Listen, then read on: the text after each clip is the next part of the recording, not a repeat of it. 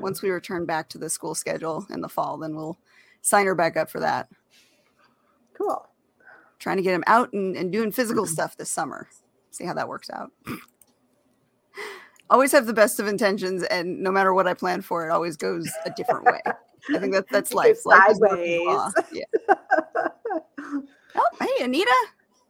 We got Anita already checking in with us. Hey. All right. Well, hey, guys. Welcome to another episode of Spilling Ink. We are the talk show that takes you behind the book to meet the authors and professionals in the publishing industry. And we got a blast from the past for you this week. I'm excited.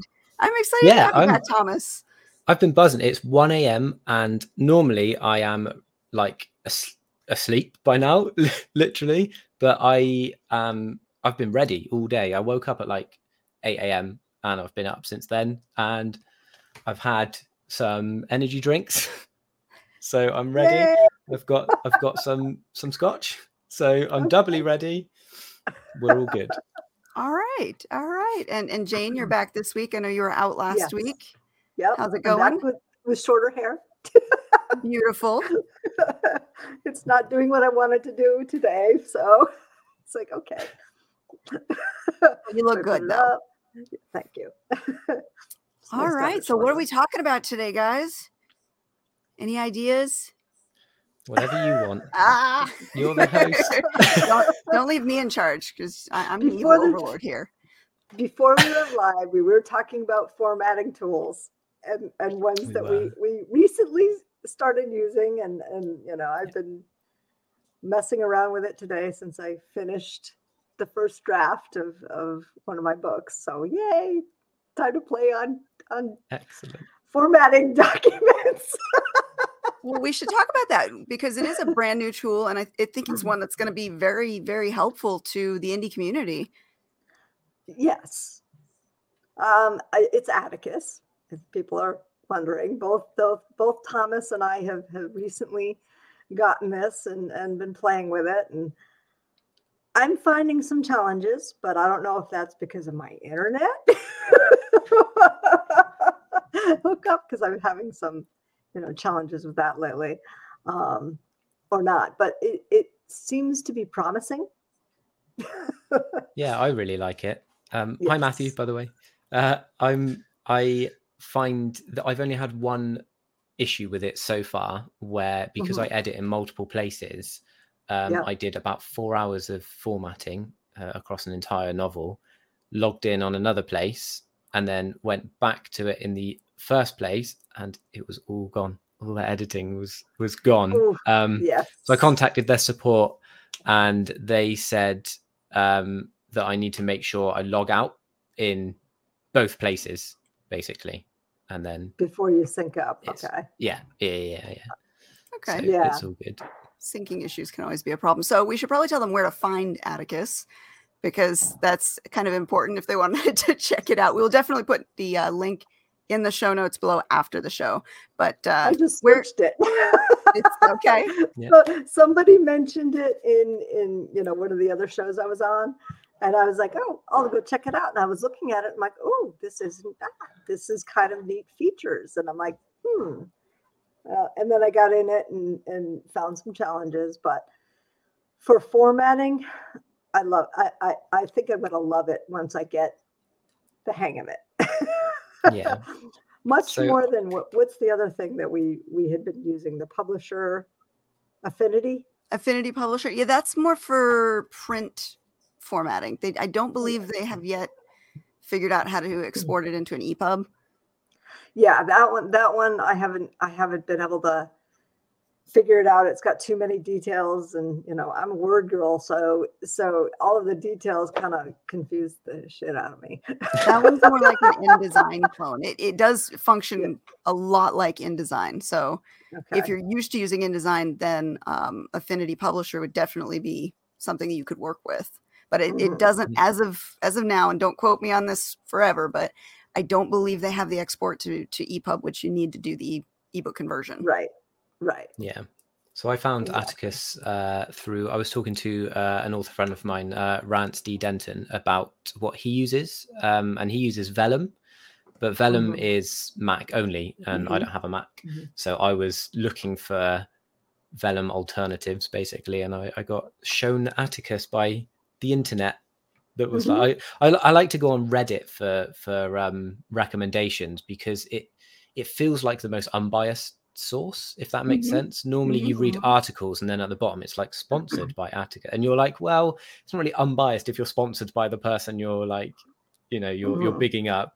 So I do like to go on Reddit when I'm looking at reviews, because I do feel like that is genuinely people going, yeah, I use this and I like it. So have you heard this thing where because Google searches have become really weird lately, where if you actually add the word Reddit to the end of your Google search, you tend to get better results, even if you're not going to Reddit.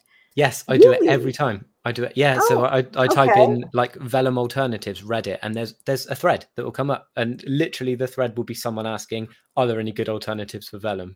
And then that's where I found Atticus. There was several people that were saying Atticus seems pretty good, and there was a few others that I can't remember the names of, but I went with Atticus because it seemed to have the most consistent recommendations.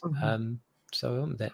And it also seems to be compatible with a lot of things that we use. They're Word compatible, which is great because I do everything in Word. They're also compatible with ProWritingAid, which is one of my favorite editors. So having the ability to just work naturally with the things that you're used to working with just makes it a lot more appealing to use in general. Right.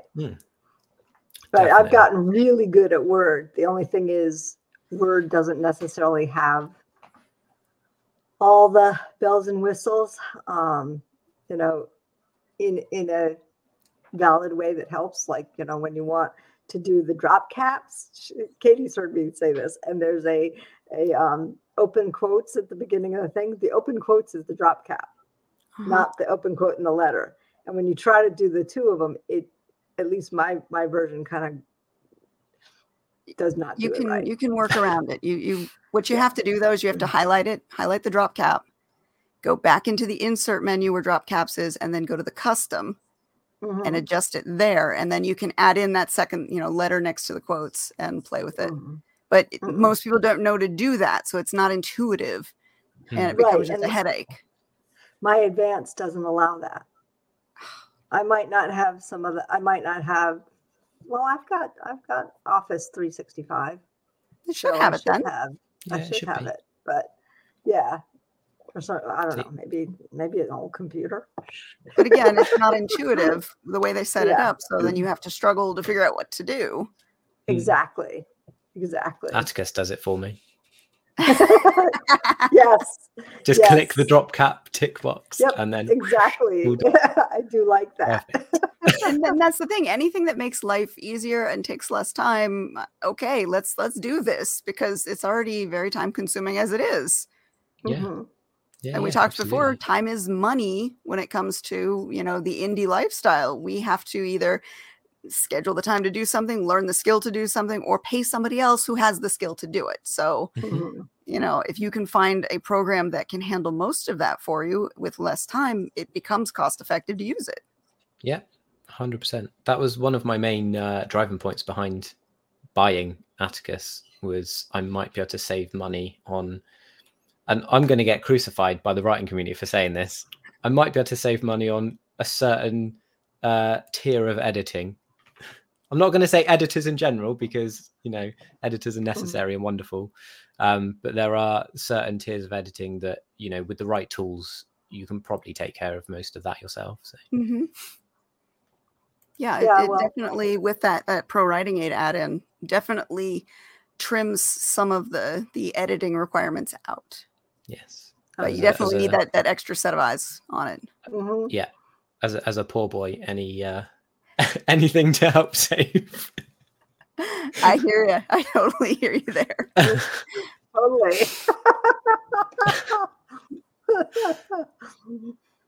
What are we're starting problems in the chat already. Yes, how dare you? Hi, SK. Well, finding the tools to make your manuscript as clean as you possibly can make it before your editor gets a hold of it makes their life easier too. Right. So. And editors are human. So the less little nitpicky stuff that they are required to find, the better they are at seeing what else is there. You can only, do so much. We're only human.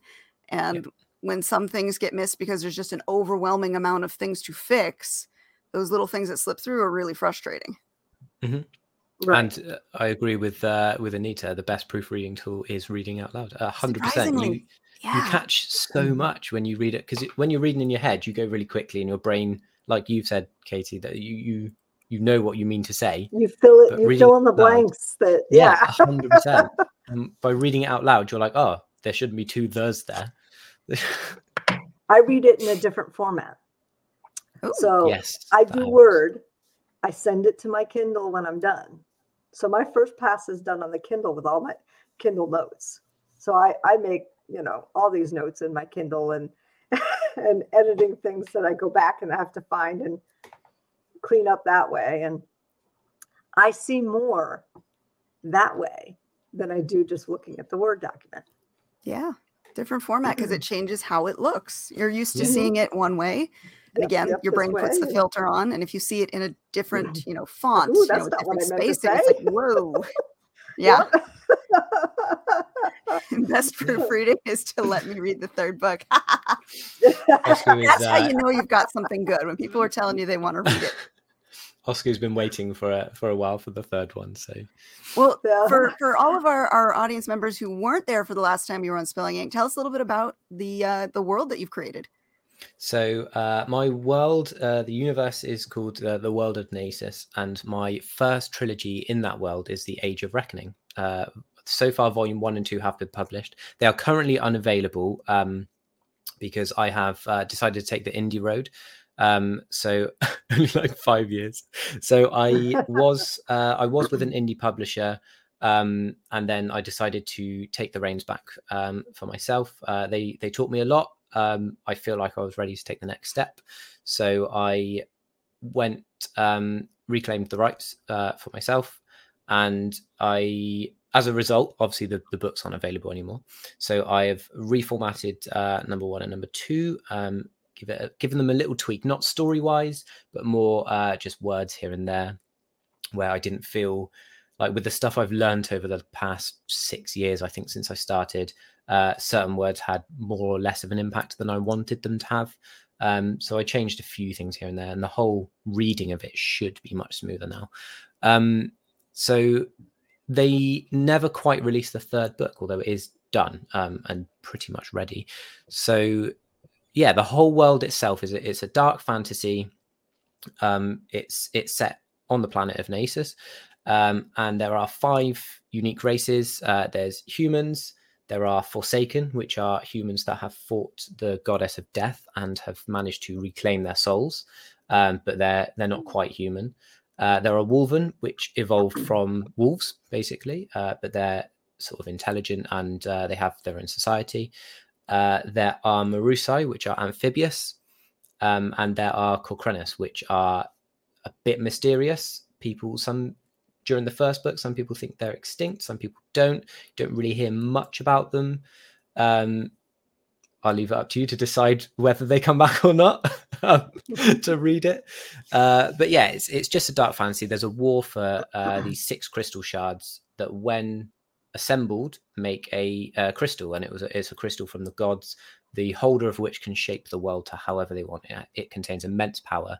And on their own, the shards contain quite a lot of power, but nothing compared to like the completed crystal. So every race is basically trying to get hold of all 6 shards so they can have the power for themselves. And the story starts with the king of the humans chatting to his children, and his son puts an idea in his head about like why everyone's fighting all the time, why there has to be war, why is everyone so greedy, like why can't we just share the power? That resonates with the king. He's a really he's lawful good, very on the best end of the good spectrum, and he takes his son's words to heart, and he thinks, yeah, why can't we share the power? So he sets out on a quest to ally the world, which may or may not go his way. Yeah, that's a brief rundown. I like that. like the noble quest aspect of it, but Yes. you cringe because oh, that's not how it works. It's never how that works. Yeah, you've got someone lawful good. It always works out well for them, right? Right. Every yes, story. Right. Yes. You gotta have a little chaos in there and a little bit of the evil side to make it work. It can never be I have- perfectly lawful good. Okay. Hey, Jess. And then gets And then murdered. gets murdered. It's normally what happens to lawful goods. Oh, but we love them though. Heart of gold. You want to see them succeed. Yeah, you root for them, don't you? Yeah. Yes. I do have the chaos sprinkled in though. My favorite character is Captain Levana. She is the captain of the Forsaken troops. She's about 600 years old. And she, if I had to align her on the alignment chart, she is a chaotic evil / chaotic neutral. She just loves chaos for fun. Okay. That's her remit. Now, which is your favorite race? I love the Forsaken. Okay. I love them. They're the most fun to write. They're the most mysterious. There's a lot more to them than meets the eye. A lot of the world hate them, think they're corrupt. The reader will probably think they're corrupt. But there's some nuances that might make you think, are they? Or is that just how the world perceives them? I like that. Yeah. There's a lot of the subtle, do we feel this way about this race just because that's how we're told to feel about them? Mm-hmm. So yeah, I've included a lot of that, and that's why they're my favorite. I think I've added a lot more subtlety to them than I have the others. The others are pretty much sort of you get what you see. So. Now, does the story follow just the king's point of view, or does it follow the different races with a key character in each? Yeah, so I don't really have a main character or characters. I have characters that the story focuses on, but the protagonists are the races themselves, I guess. So yeah, each race does have a few key members, but I don't believe in plot armor, so those key members change quite frequently. But there's this, because I mean, in real life, there's no plot armor, is there? You read any history book, and there's no such thing as plot armor. So I wanted to keep that as real to my book as possible. So yeah, I love that because that gives it a real feel. You make definitely. It feel like it's a story that you can immerse yourself into, that has real people from different perspectives. You can find the one you like, find the one you resonate with. Yeah. Yeah. And I feel like I have a character for everyone in there. Again, like I said, my favorite is Captain Levana. From my readers, they all hate her.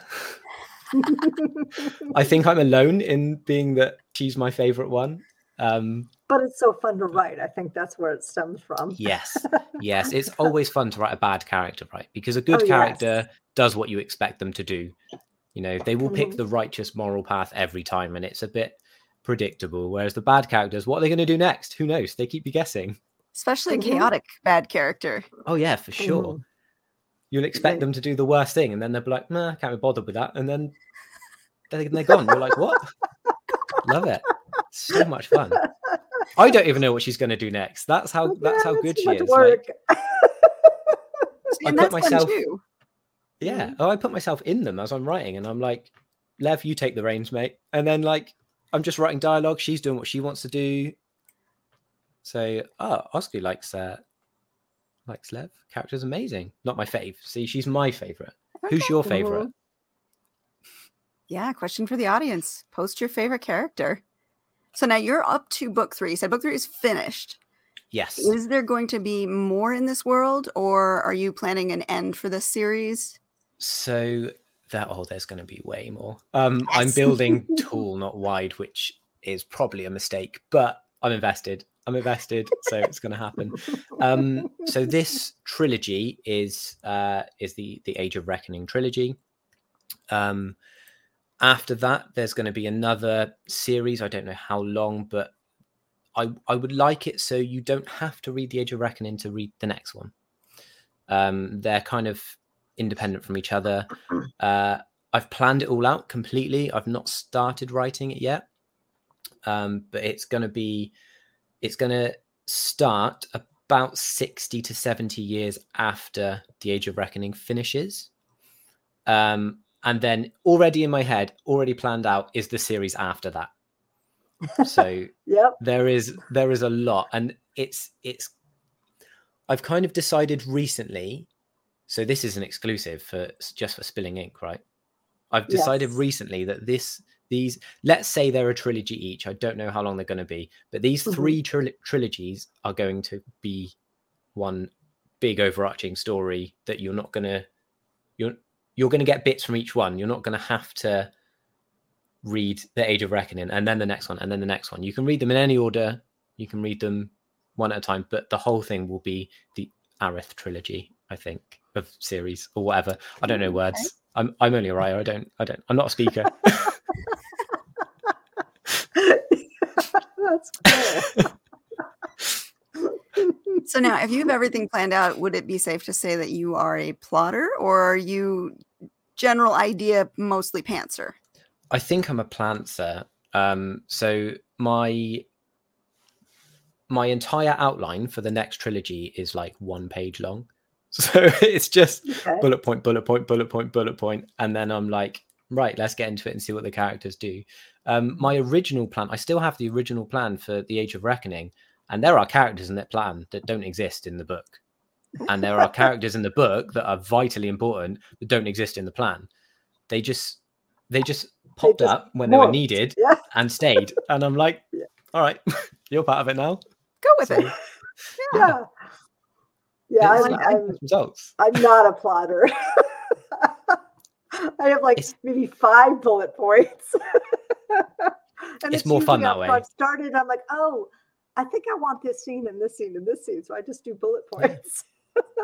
Yeah, the to-do list. That's what I call it. Yeah. I've invented an entirely new sport for the next series that I don't think I'm going to use. Oh. I know. I'm going to have to mention it somewhere because I've got it. But I did it. I was like, this is going to be great. And then I thought of something better. And I'm like, well, I've got no place for the sport now. What the hell's going on? So save it for something. Yeah, I was going to say, write it as a teaser or a additional, special it might be edition or something. Yeah. This culture also like to play this. Kind of thing. Exactly. Exactly. Yeah. So as Jess and Oscar say in chat, so I did do the audiobook for the second one myself. There is an audiobook for 1 and 2. I don't think they're available. I think I took those off as well. I know. I'm sorry. But I did record the second one, so I can literally just re-upload that as soon as it all comes out. I'm very tempted to re-record the first one myself and do the third one myself. So can I give you another exclusive? Yeah, sure. Can I do that? You guys are getting all of the goss tonight. Yes. So we like this. I'm hoping. I've also been loosened up by the scotch, so just everyone in chat's getting the goss tonight. I'm hoping to have some big news in the summer. I'm hoping to have 4 releases, and then after that, the 3 audiobooks, maybe. Or 4 audiobooks. Oh, that's ambitious. So nice. I'm scared. I've set this target for myself, and now I'm like, can I do it? But I mean, the 3 releases are 1, 2, and 3 that are done, right? And the 4th release, the secret project, I'm calling it, is just going to be the complete edition. So all 3 books in one big book. But I'm doing something really special with that, that's going to remain a secret for a bit because I don't know if it'll work, but we'll see. I'll try. So hopefully by maybe August, September, I don't know. I haven't got a date yet. When I get one, obviously I'll shout it. I'm not going to keep that to myself, but hopefully I'll have a date and I'll release all at once. I'll just drop everything in one go. So wow, that's going to be amazing. That's what I was going to say. When are these going to be coming out again? So this is a Big Bang Theory, huh? There we go. Yeah. So hopefully summer. Yeah. Are we calling that doing a Sanderson? Yeah, absolutely is doing a Sanderson. Just writing 5 books during lockdown and releasing them at once. Yes. Madman. He's a legend. And we're not talking small books either. Those things are going to be huge.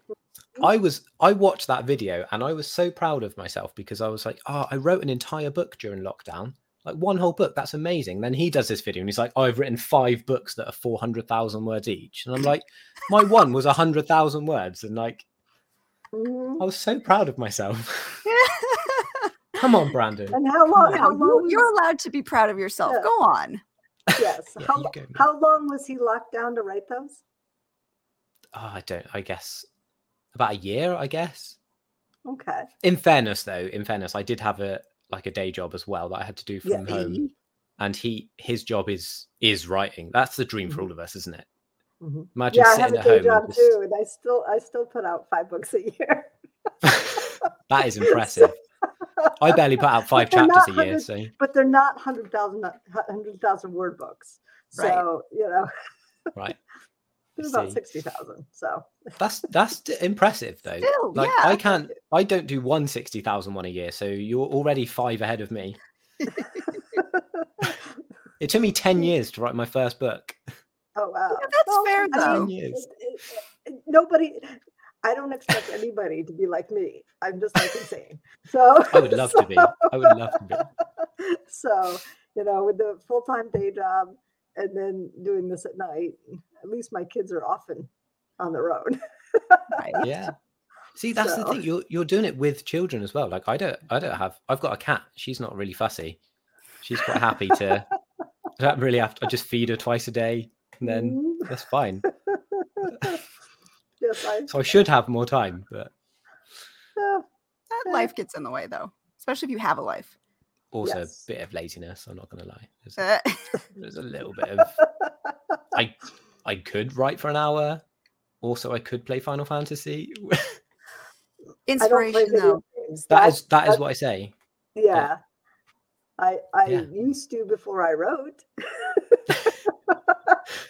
But honestly, a lot of my books are inspired by Final Fantasy. So yeah. Well, that's good though. Yeah. That's good. I love the element of having multiple different races that are interacting. Yeah. I like that. That is I want to hear more about these wolf people. Yes. Yeah, the Wolven. They're impressive. So they're still, in comparison to the rest of to the other races, they're still quite primitive. They live in giant dugout dens underneath this big forest. So the roots of the trees, the triash trees, the roots keep the den held together so it doesn't collapse in on itself. But they have these giant dens, basically. They speak in their own language, which is mostly body language and grunts and growls. The leader, which is called the Ulf, which, fun fact, Norwegian word for wolf, is often the strongest. They decide who's going to be their leader by if you can kill the leader, you are the leader. Sounds right. Yeah. So that's the only one that can speak the common tongue because they only have a need to use it, but they speak it very broken and very rough. Interestingly, the Forsaken can understand the Wolven language. Ooh. If Wolven are talking to each other, some Forsaken can understand that because they've lived long enough to learn it. So that's pretty cool. Love you, Jess. Bye. Yeah, I like the nuance there with the different races and what they can and can't do. That shows a depth of world building. Absolutely. Yeah, it's been fun. It's been very fun to write, and I like creating new races. I love it. So, spoiler alert: the next trilogy after the Age of Reckoning has a new race. Well, 2 actually, 2 new races. So, yeah. Now, like D&D games, do you have a character sheet drawn up with their abilities and attributes and all that kind of stuff for your different races? I don't, and I should. It's locked in my head. Like, so I know it as well as I know, like, Lord of the Rings, like I know what the hobbits do and are, and I know what the elves do and are. I know the dwarves and everything like that. So I know my own races like that, and I probably should write it down. But I don't know. I just feel like I know them. Like, your best friend, right? You don't. Yeah, so I don't know. Yes. Like I know how the Forsaken live. I know how they become Forsaken. Those are fun little gimmies that you can like either put into a lore book to go along with your series, or like at the back of the book with maybe sketches or something to just enhance the reader's experience. Yeah, I would love to get involved in all of that someday. I'm terrible at art, so I need to pay someone. But yeah, I can do stick figures. That's about it. Yeah, that's about my extent. Do a stick figure with like a dog's head and be like, "There's a Wolven." But those are fun things too. You can engage your audience with. Let's Yeah, see who could draw the best. Of whichever character you pick for that week or so, and see what people come up with. For sure. Yep. I did have some fan art the other day. And the winner gets their art put in the glossary or whatever. Oh, that would be incredible. That would be so cool. good. Let's hype up a fan base and get that. Let's get that done. I did have some fan art the other day of Queen Lucia. She's Queen of the Forsaken, and someone tweeted me with their drawing of Lucia, and I was like, "What? Wow, that's so cool!" And that was amazing. I've never felt anything like that in my life. I was like, someone has read and loved my work enough to draw one of their favorite characters, and it was like a digital art, and it was so detailed as well. It was like everything, like her throne was exactly how it's described in the book with the skulls on the arms. And I was like, you've paid so much attention. Like the dress is detailed. And I was like, that's so good. That's so awesome. good. That's awesome. So that was fun. Awesome. It makes you feel really, really good too. I mean, yeah. Someone loves the character as much as you do. Yes, it does. It's something special. I mean, that's what we aim for as writers, though, isn't it? We aim to affect someone's life in such a positive way that they resonate with what we've created. And I think that's true for any creator. Like if you're a painter or a musician, I know Oscar in chat, he's a musician. That's kind of the aim, isn't it? You want to reach people and you want them to resonate with what you create as much as you do. So absolutely. But it all begins with loving what you do, because you have to love your story, and you clearly do, as much passion as you've shown us in just describing it.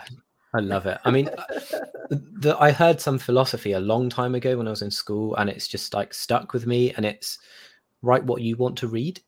Mm-hmm. Don't write what the market. So I tried to go traditional for the longest time. I tried again recently, and what I've learned from that is that what I write isn't what agents would consider sellable, which is it's a harsh truth. Like I understand that traditional publishing is a business. People involved are out to make money. That's what it is. So they're not necessarily looking for fantastic writing or an incredible story. They're looking for what they know is going to sell a lot of copies, which at the minute I think is crime and romance. I think that's the two genres that are doing incredibly well right now in traditional world.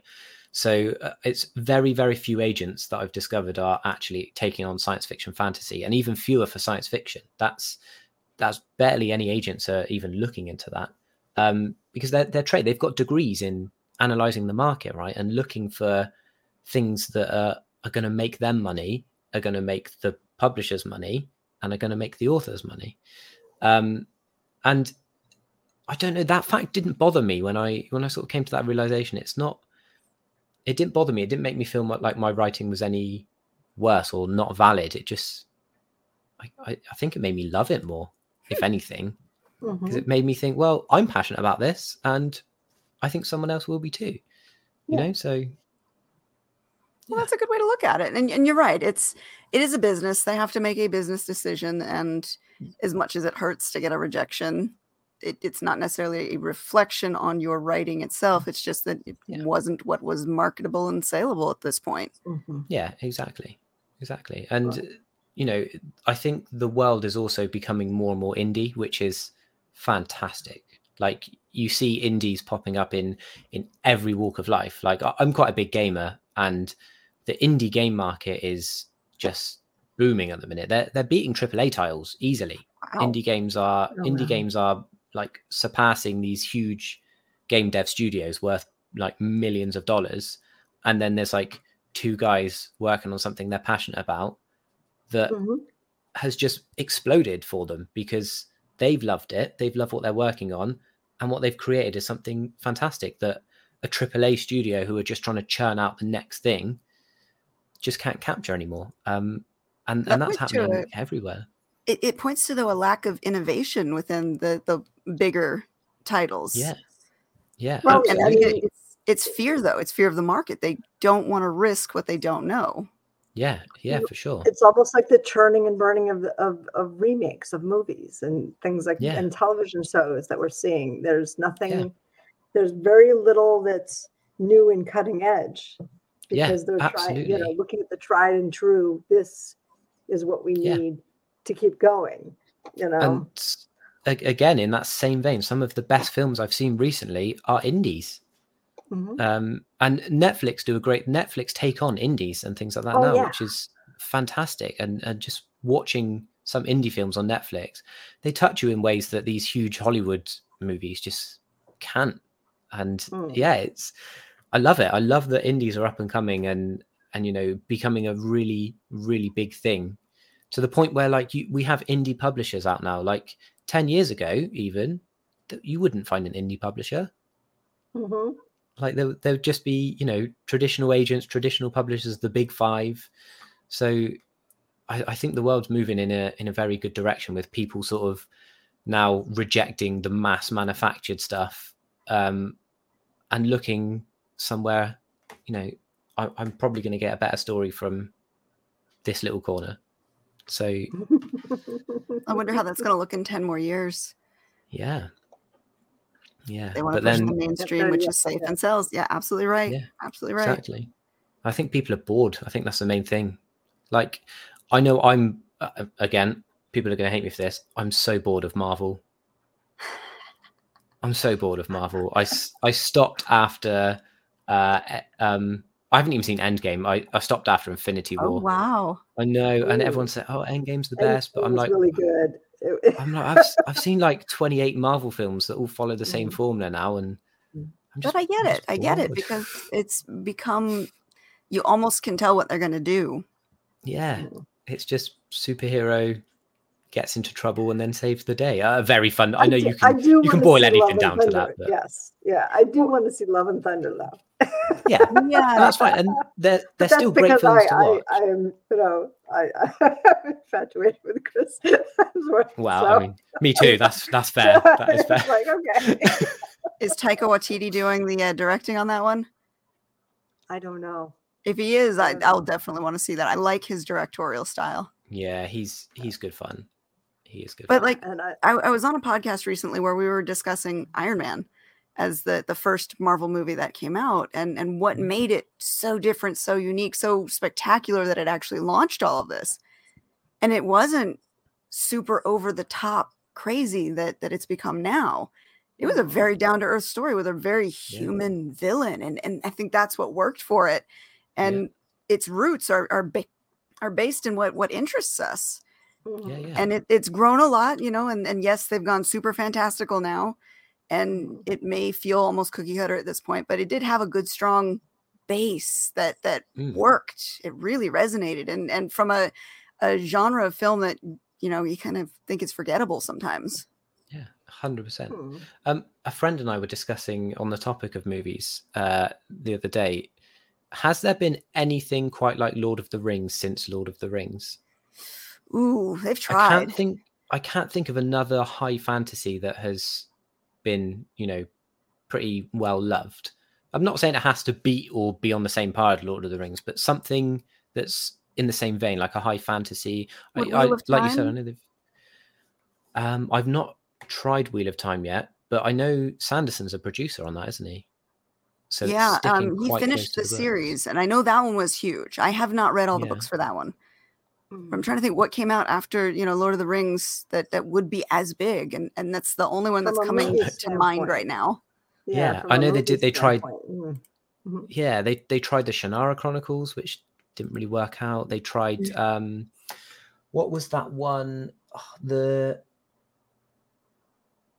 called the Lost Crystal or something like that.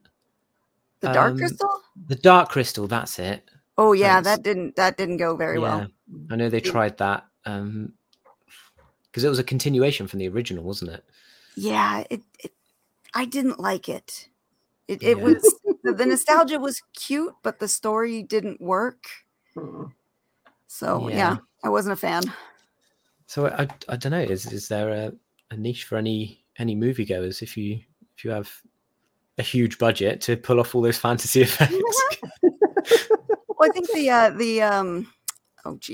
Game of Thrones series, had that one not tanked the last season, that one was a contender. Yeah, it was all right. But it was the fault of one, the author never finished the series. Yeah. And probably never will. Directors decided to just throw everything in the garbage and write their own ending. Yes, write their own ending,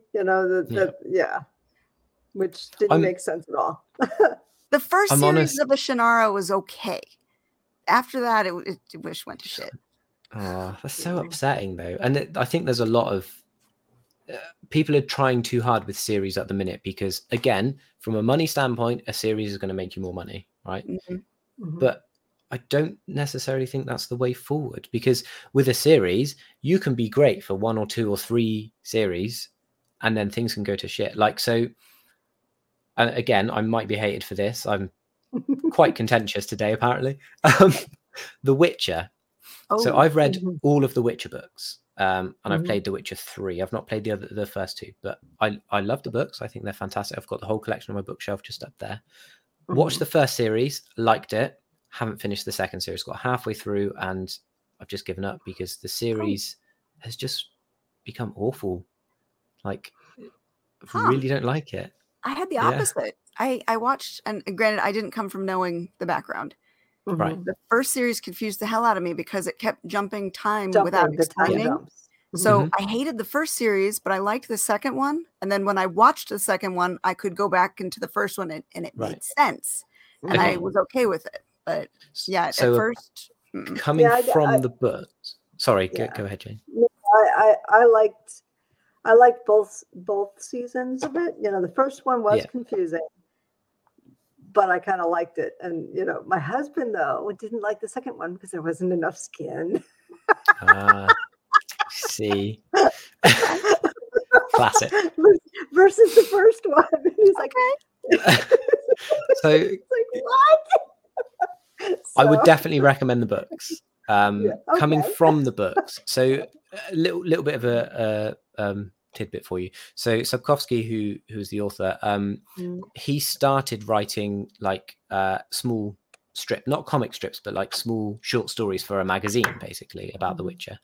And eventually he was picked up, and someone was like, "These are really, really good. Can you write a book?" So the first 2 books in the Witcher series, there's 8 books. The first 2 are those short stories compiled together. So the first series made sense with the books because it was some of Geralt's adventures, and it stuck quite close to the first book. The adventures were pretty similar, and it was great. And then in the second book, kind of introduces Ciri a bit more. It's still short stories, but they're kind of knitted together a bit more. And then book 3 is when the story proper starts, and book 7 is when the story ends, and then book 8 is just a throwaway adventure from before. It's not really part of that main story. But I feel they captured the first one really well coming from the books. But the second one, there is a hell of a lot of differences that don't make sense and won't make sense later on. Without giving any spoilers for people that are enjoying the series or want to watch it, there's just people that aren't in the places they should be, and I don't see how they're going to match it up, because there's some really, really important stuff that needs to happen that hasn't and probably can't, being where the characters are. So the whole thing's really confusing me, and I feel like the directors are trying to make their own mark on it, whereas I feel they'd probably have a lot more success if they just stuck closer to the source material, which a lot of people do, though, don't they? A lot of people take on something and they go, I'm going to make this my own. And you're like, but the source material is already so popular. Like, it's already loved. That's the reason you're adapting it. So why are you trying to change it? I don't understand this mindset. Especially when you're working with a series. I can understand in movies why they have to, truncate stuff and move stuff around to make it in that smaller time frame. But when you're working with a series and you've got, 10 episodes that you're able to work with, you have more control over making sure that the people are in the right places at the right times and picking the right, key battles and key monsters and that kind of stuff to really make the series something that the readers will remember and enjoy. Yeah, definitely. And in the series, they've added stuff as well, and that is my biggest pet peeve of changes is when they add stuff that has no place in the original material. Now, are I they don't adding mind it? them. Are they adding it as taking maybe two different characters and merging their stories together, or are they truly just brand new? No, they've adding it? literally added something. So for people that have seen the second series, the pillars, don't know what they're about. But Okay. yeah, I definitely recommend the books. They are really fun. They're really fun. And Geralt is an even better character in the books than he is in the series. Henry Cavill is probably the best thing about the series. I would agree. Yes, yes. He is We're all fantastic. watching it for him. Yes, definitely. Although- And he's portraying Geralt perfectly. Like he's exactly as he is in the books. It's I do like that it's- gruff attitude that he's got. Yeah. It works. Didn't Yeah, he he's also play wonderful. the video games too before he? Yes, he Henry did. Cavill? He almost missed his audition because he was busy playing the game. Oh, Yes. Yeah. He's a big gamer anyway. Yeah. wow. Yeah, he almost missed the audition for it. Yeah. But apparently he's read all the books as well. And apparently on set, he keeps saying, can we use this line from Blood of Elves? And can we use this line? And should we do this? So he's trying to keep it to the books as Aw. well. And I think even he's quite disappointed with the way it's going. So, but, we digress massively. That's okay. Let's see what they do in the third series. Mhm. It Hopefully- wasn't enjoyable. I like I said, I made me appreciate the first one better. I was able to go back to the first series and understand it a little more. But Yeah. if it's diverging that much, ugh, who knows how they're going Yeah. to take it forward? Yeah, I would 100% recommend the books. Maybe before the third series comes out, just whack them on your to be read, and they're not very long. I've literally got one here, so they are all roughly the same length, and it's that. Okay. Like that's the first book, so they're not long reads. You can Well, like- crack through it in a like- couple of days. Like how many So- pages? It's about 300-ish. Yeah, I was gonna say 280. 280 to 300. That looks like Yeah, perfect. I'm like, what the- so I was looking at that going, I don't think it's about that. The biggest one in the series is not quite double this, Okay. so they're all fairly short, which Okay. is great. It's great to read. But yeah, there's 8 of them. But if you just want the main story, you only need to read the first 7. Don't worry about number 8. But yeah, they are good. They're definitely good. Any other series that come close? Because that's a good question about Lord of the Rings being the big one. They Yeah. got all it the was so budget, all the magical. It was Yeah. so Yeah. magical. Yeah. That on film. the books were had- amazing. I've read all the Oh, books. yeah, I yeah. really enjoyed them. I found them really hard to get through. I thought they were great, but they were very, very hard to read. That was from a time when the details weren't skimmed over and Yes. literally everything was Yes. put in, and he wrote songs for them to sing, and Yeah. it was super in depth, but I really enjoyed them. Yeah, no, I do love reading the books, 100%. But it's They all about were making tough, but they were tough. Go ahead. Yeah, I was gonna say. I just said they were tough, but they were very, very fun. Yeah. You really felt Yep. the world was real because of the detail that they put Yes. in. The only other one that I can think of is the Harry Potter series, the Harry Potter movies and series.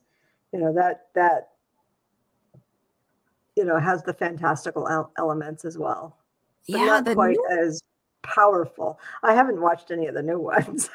the original, the original 8 books, I liked those. I wish they'd had the same directors though through the movies, because you would really feel the disjointed style. I haven't really cared so much about the new ones. Mhm. I don't know. I've got this block where it's like, yeah, whatever, I'll get to it later, and I never do. Mhm. Yeah, that's fair. I did watch last Thursday. I watched all of the extended Lord of the Rings again in one day Okay. because I had a few friends over, so we just watched all of them, like 12 hours, and they're just as good. It's like 20 years old now, and they're just as good, and they don't look aged or anything. Oh, it's unbelievable. What about Narnia? Narnia tried. Yeah, I don't think Narnia was bad. I think it was Lord of the Rings felt more mature than Narnia. Narnia felt like it was young adult, right? Yes. For sort of age maybe 14 to 20, whereas Lord of the Rings was definitely sort of 18 plus. So I think there was the difference there. It was Lord of the Rings was more gritty. Narnia was more fantastical. Both great, both absolutely great. Narnia was fantastic. I did like Narnia a lot. I liked the first two. Once we got past Caspian, it was the Dawn Treader didn't have the same feel as the first two videos. I don't think I've seen that one. I've seen the first two. I don't think I've seen the Prince Caspian. Is Prince Caspian the third one or second one? No, that was the second one. Second one. So I have seen that one. I've seen the first one. So I haven't seen any beyond. Yeah, the Dawn Treader was the third. Right. Yeah, I haven't seen that one. But again, that was another series that changed things around. I don't know if the directors were the same, but they also kept reducing people. And I know it works with the books. You know, the older siblings didn't get to join in. But again, when you pull your core cast out and you're also making changes visually, it doesn't feel cohesive. Yeah. Oh, we got one vote for the Dawn Treader. Dawn Treader is my favorite of the books. There we go. There is more than two. There was more than two movies made. But again, I've not read the Narnia books, and we all know let's not beat around the bush. Books are better than the films, right? Always, in almost every Absolutely. case. The source material is always better than the adaptation.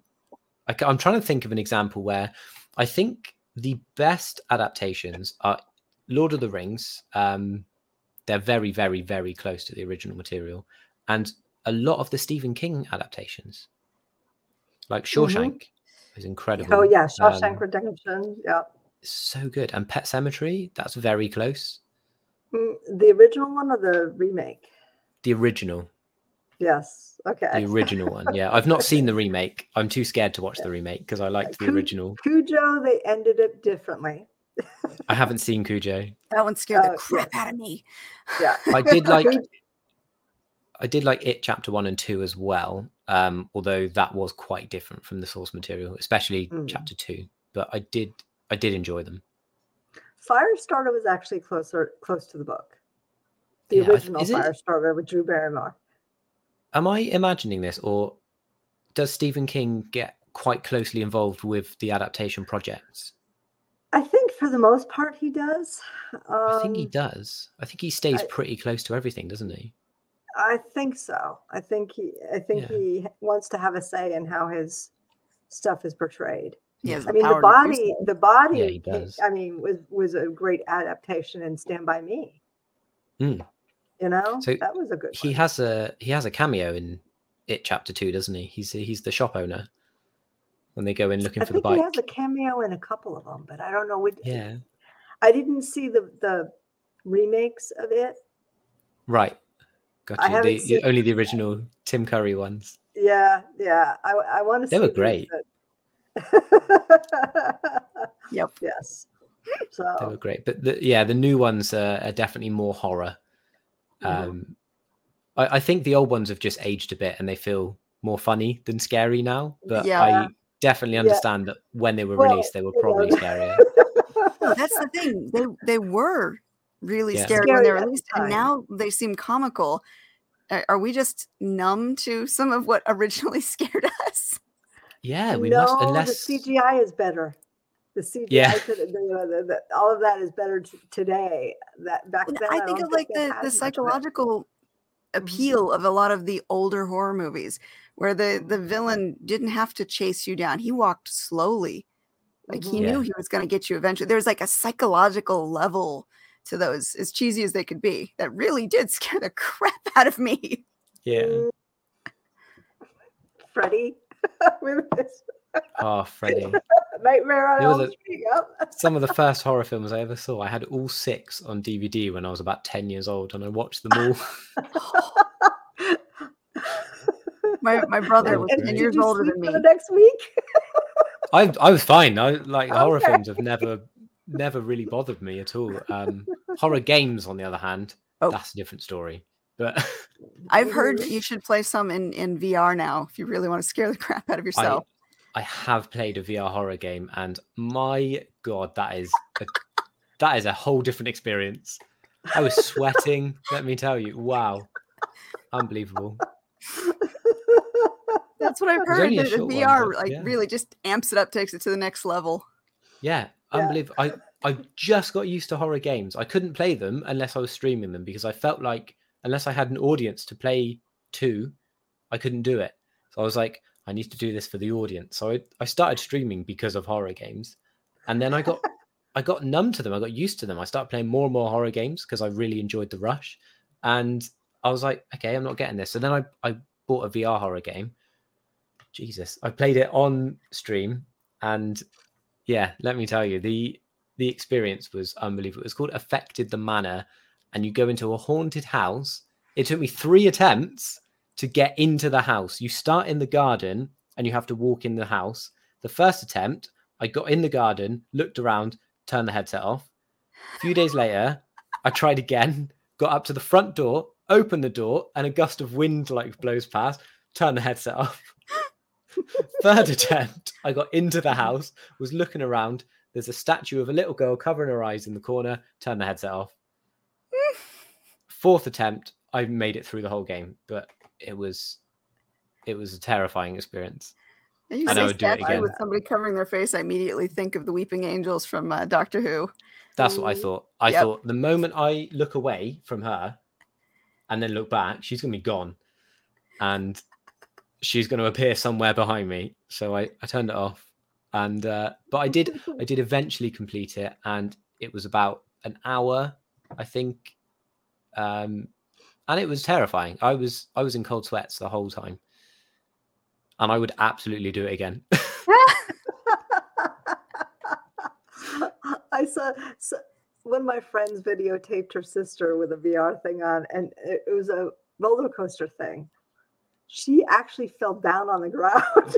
Oh no! Because she couldn't deal with it. They're mind blowing. So funny to watch. Oh. It's awful, but it was funny because she threw herself on the ground. It is funny to watch people play it. It really is. It really is so funny. And I would get hurt. It's such an unbelievable technology, though.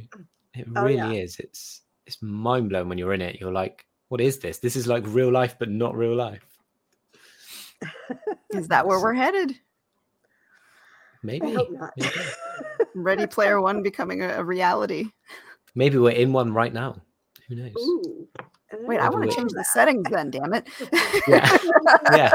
Why is it so boring? Where's the menu screen? You just spit her water all over it. All right, well, we're coming up to the end of our hour here. So before we let you go, Thomas, because I know you're probably really, really sleepy. It's really late out there. I'm still buzzing. I'll be honest. Good. I'm going to be lying awake for the next hour, just thinking of VR horror. Well, hopefully you don't have nightmares. But real quick, for everyone who's just popped in, because it looks like we have a couple more people viewing right now, let everyone know where they can find you and when to expect the new releases. Yeah, so you can find me on most social media platforms. I'm on Facebook, Twitter mainly, Instagram, and I have my own website.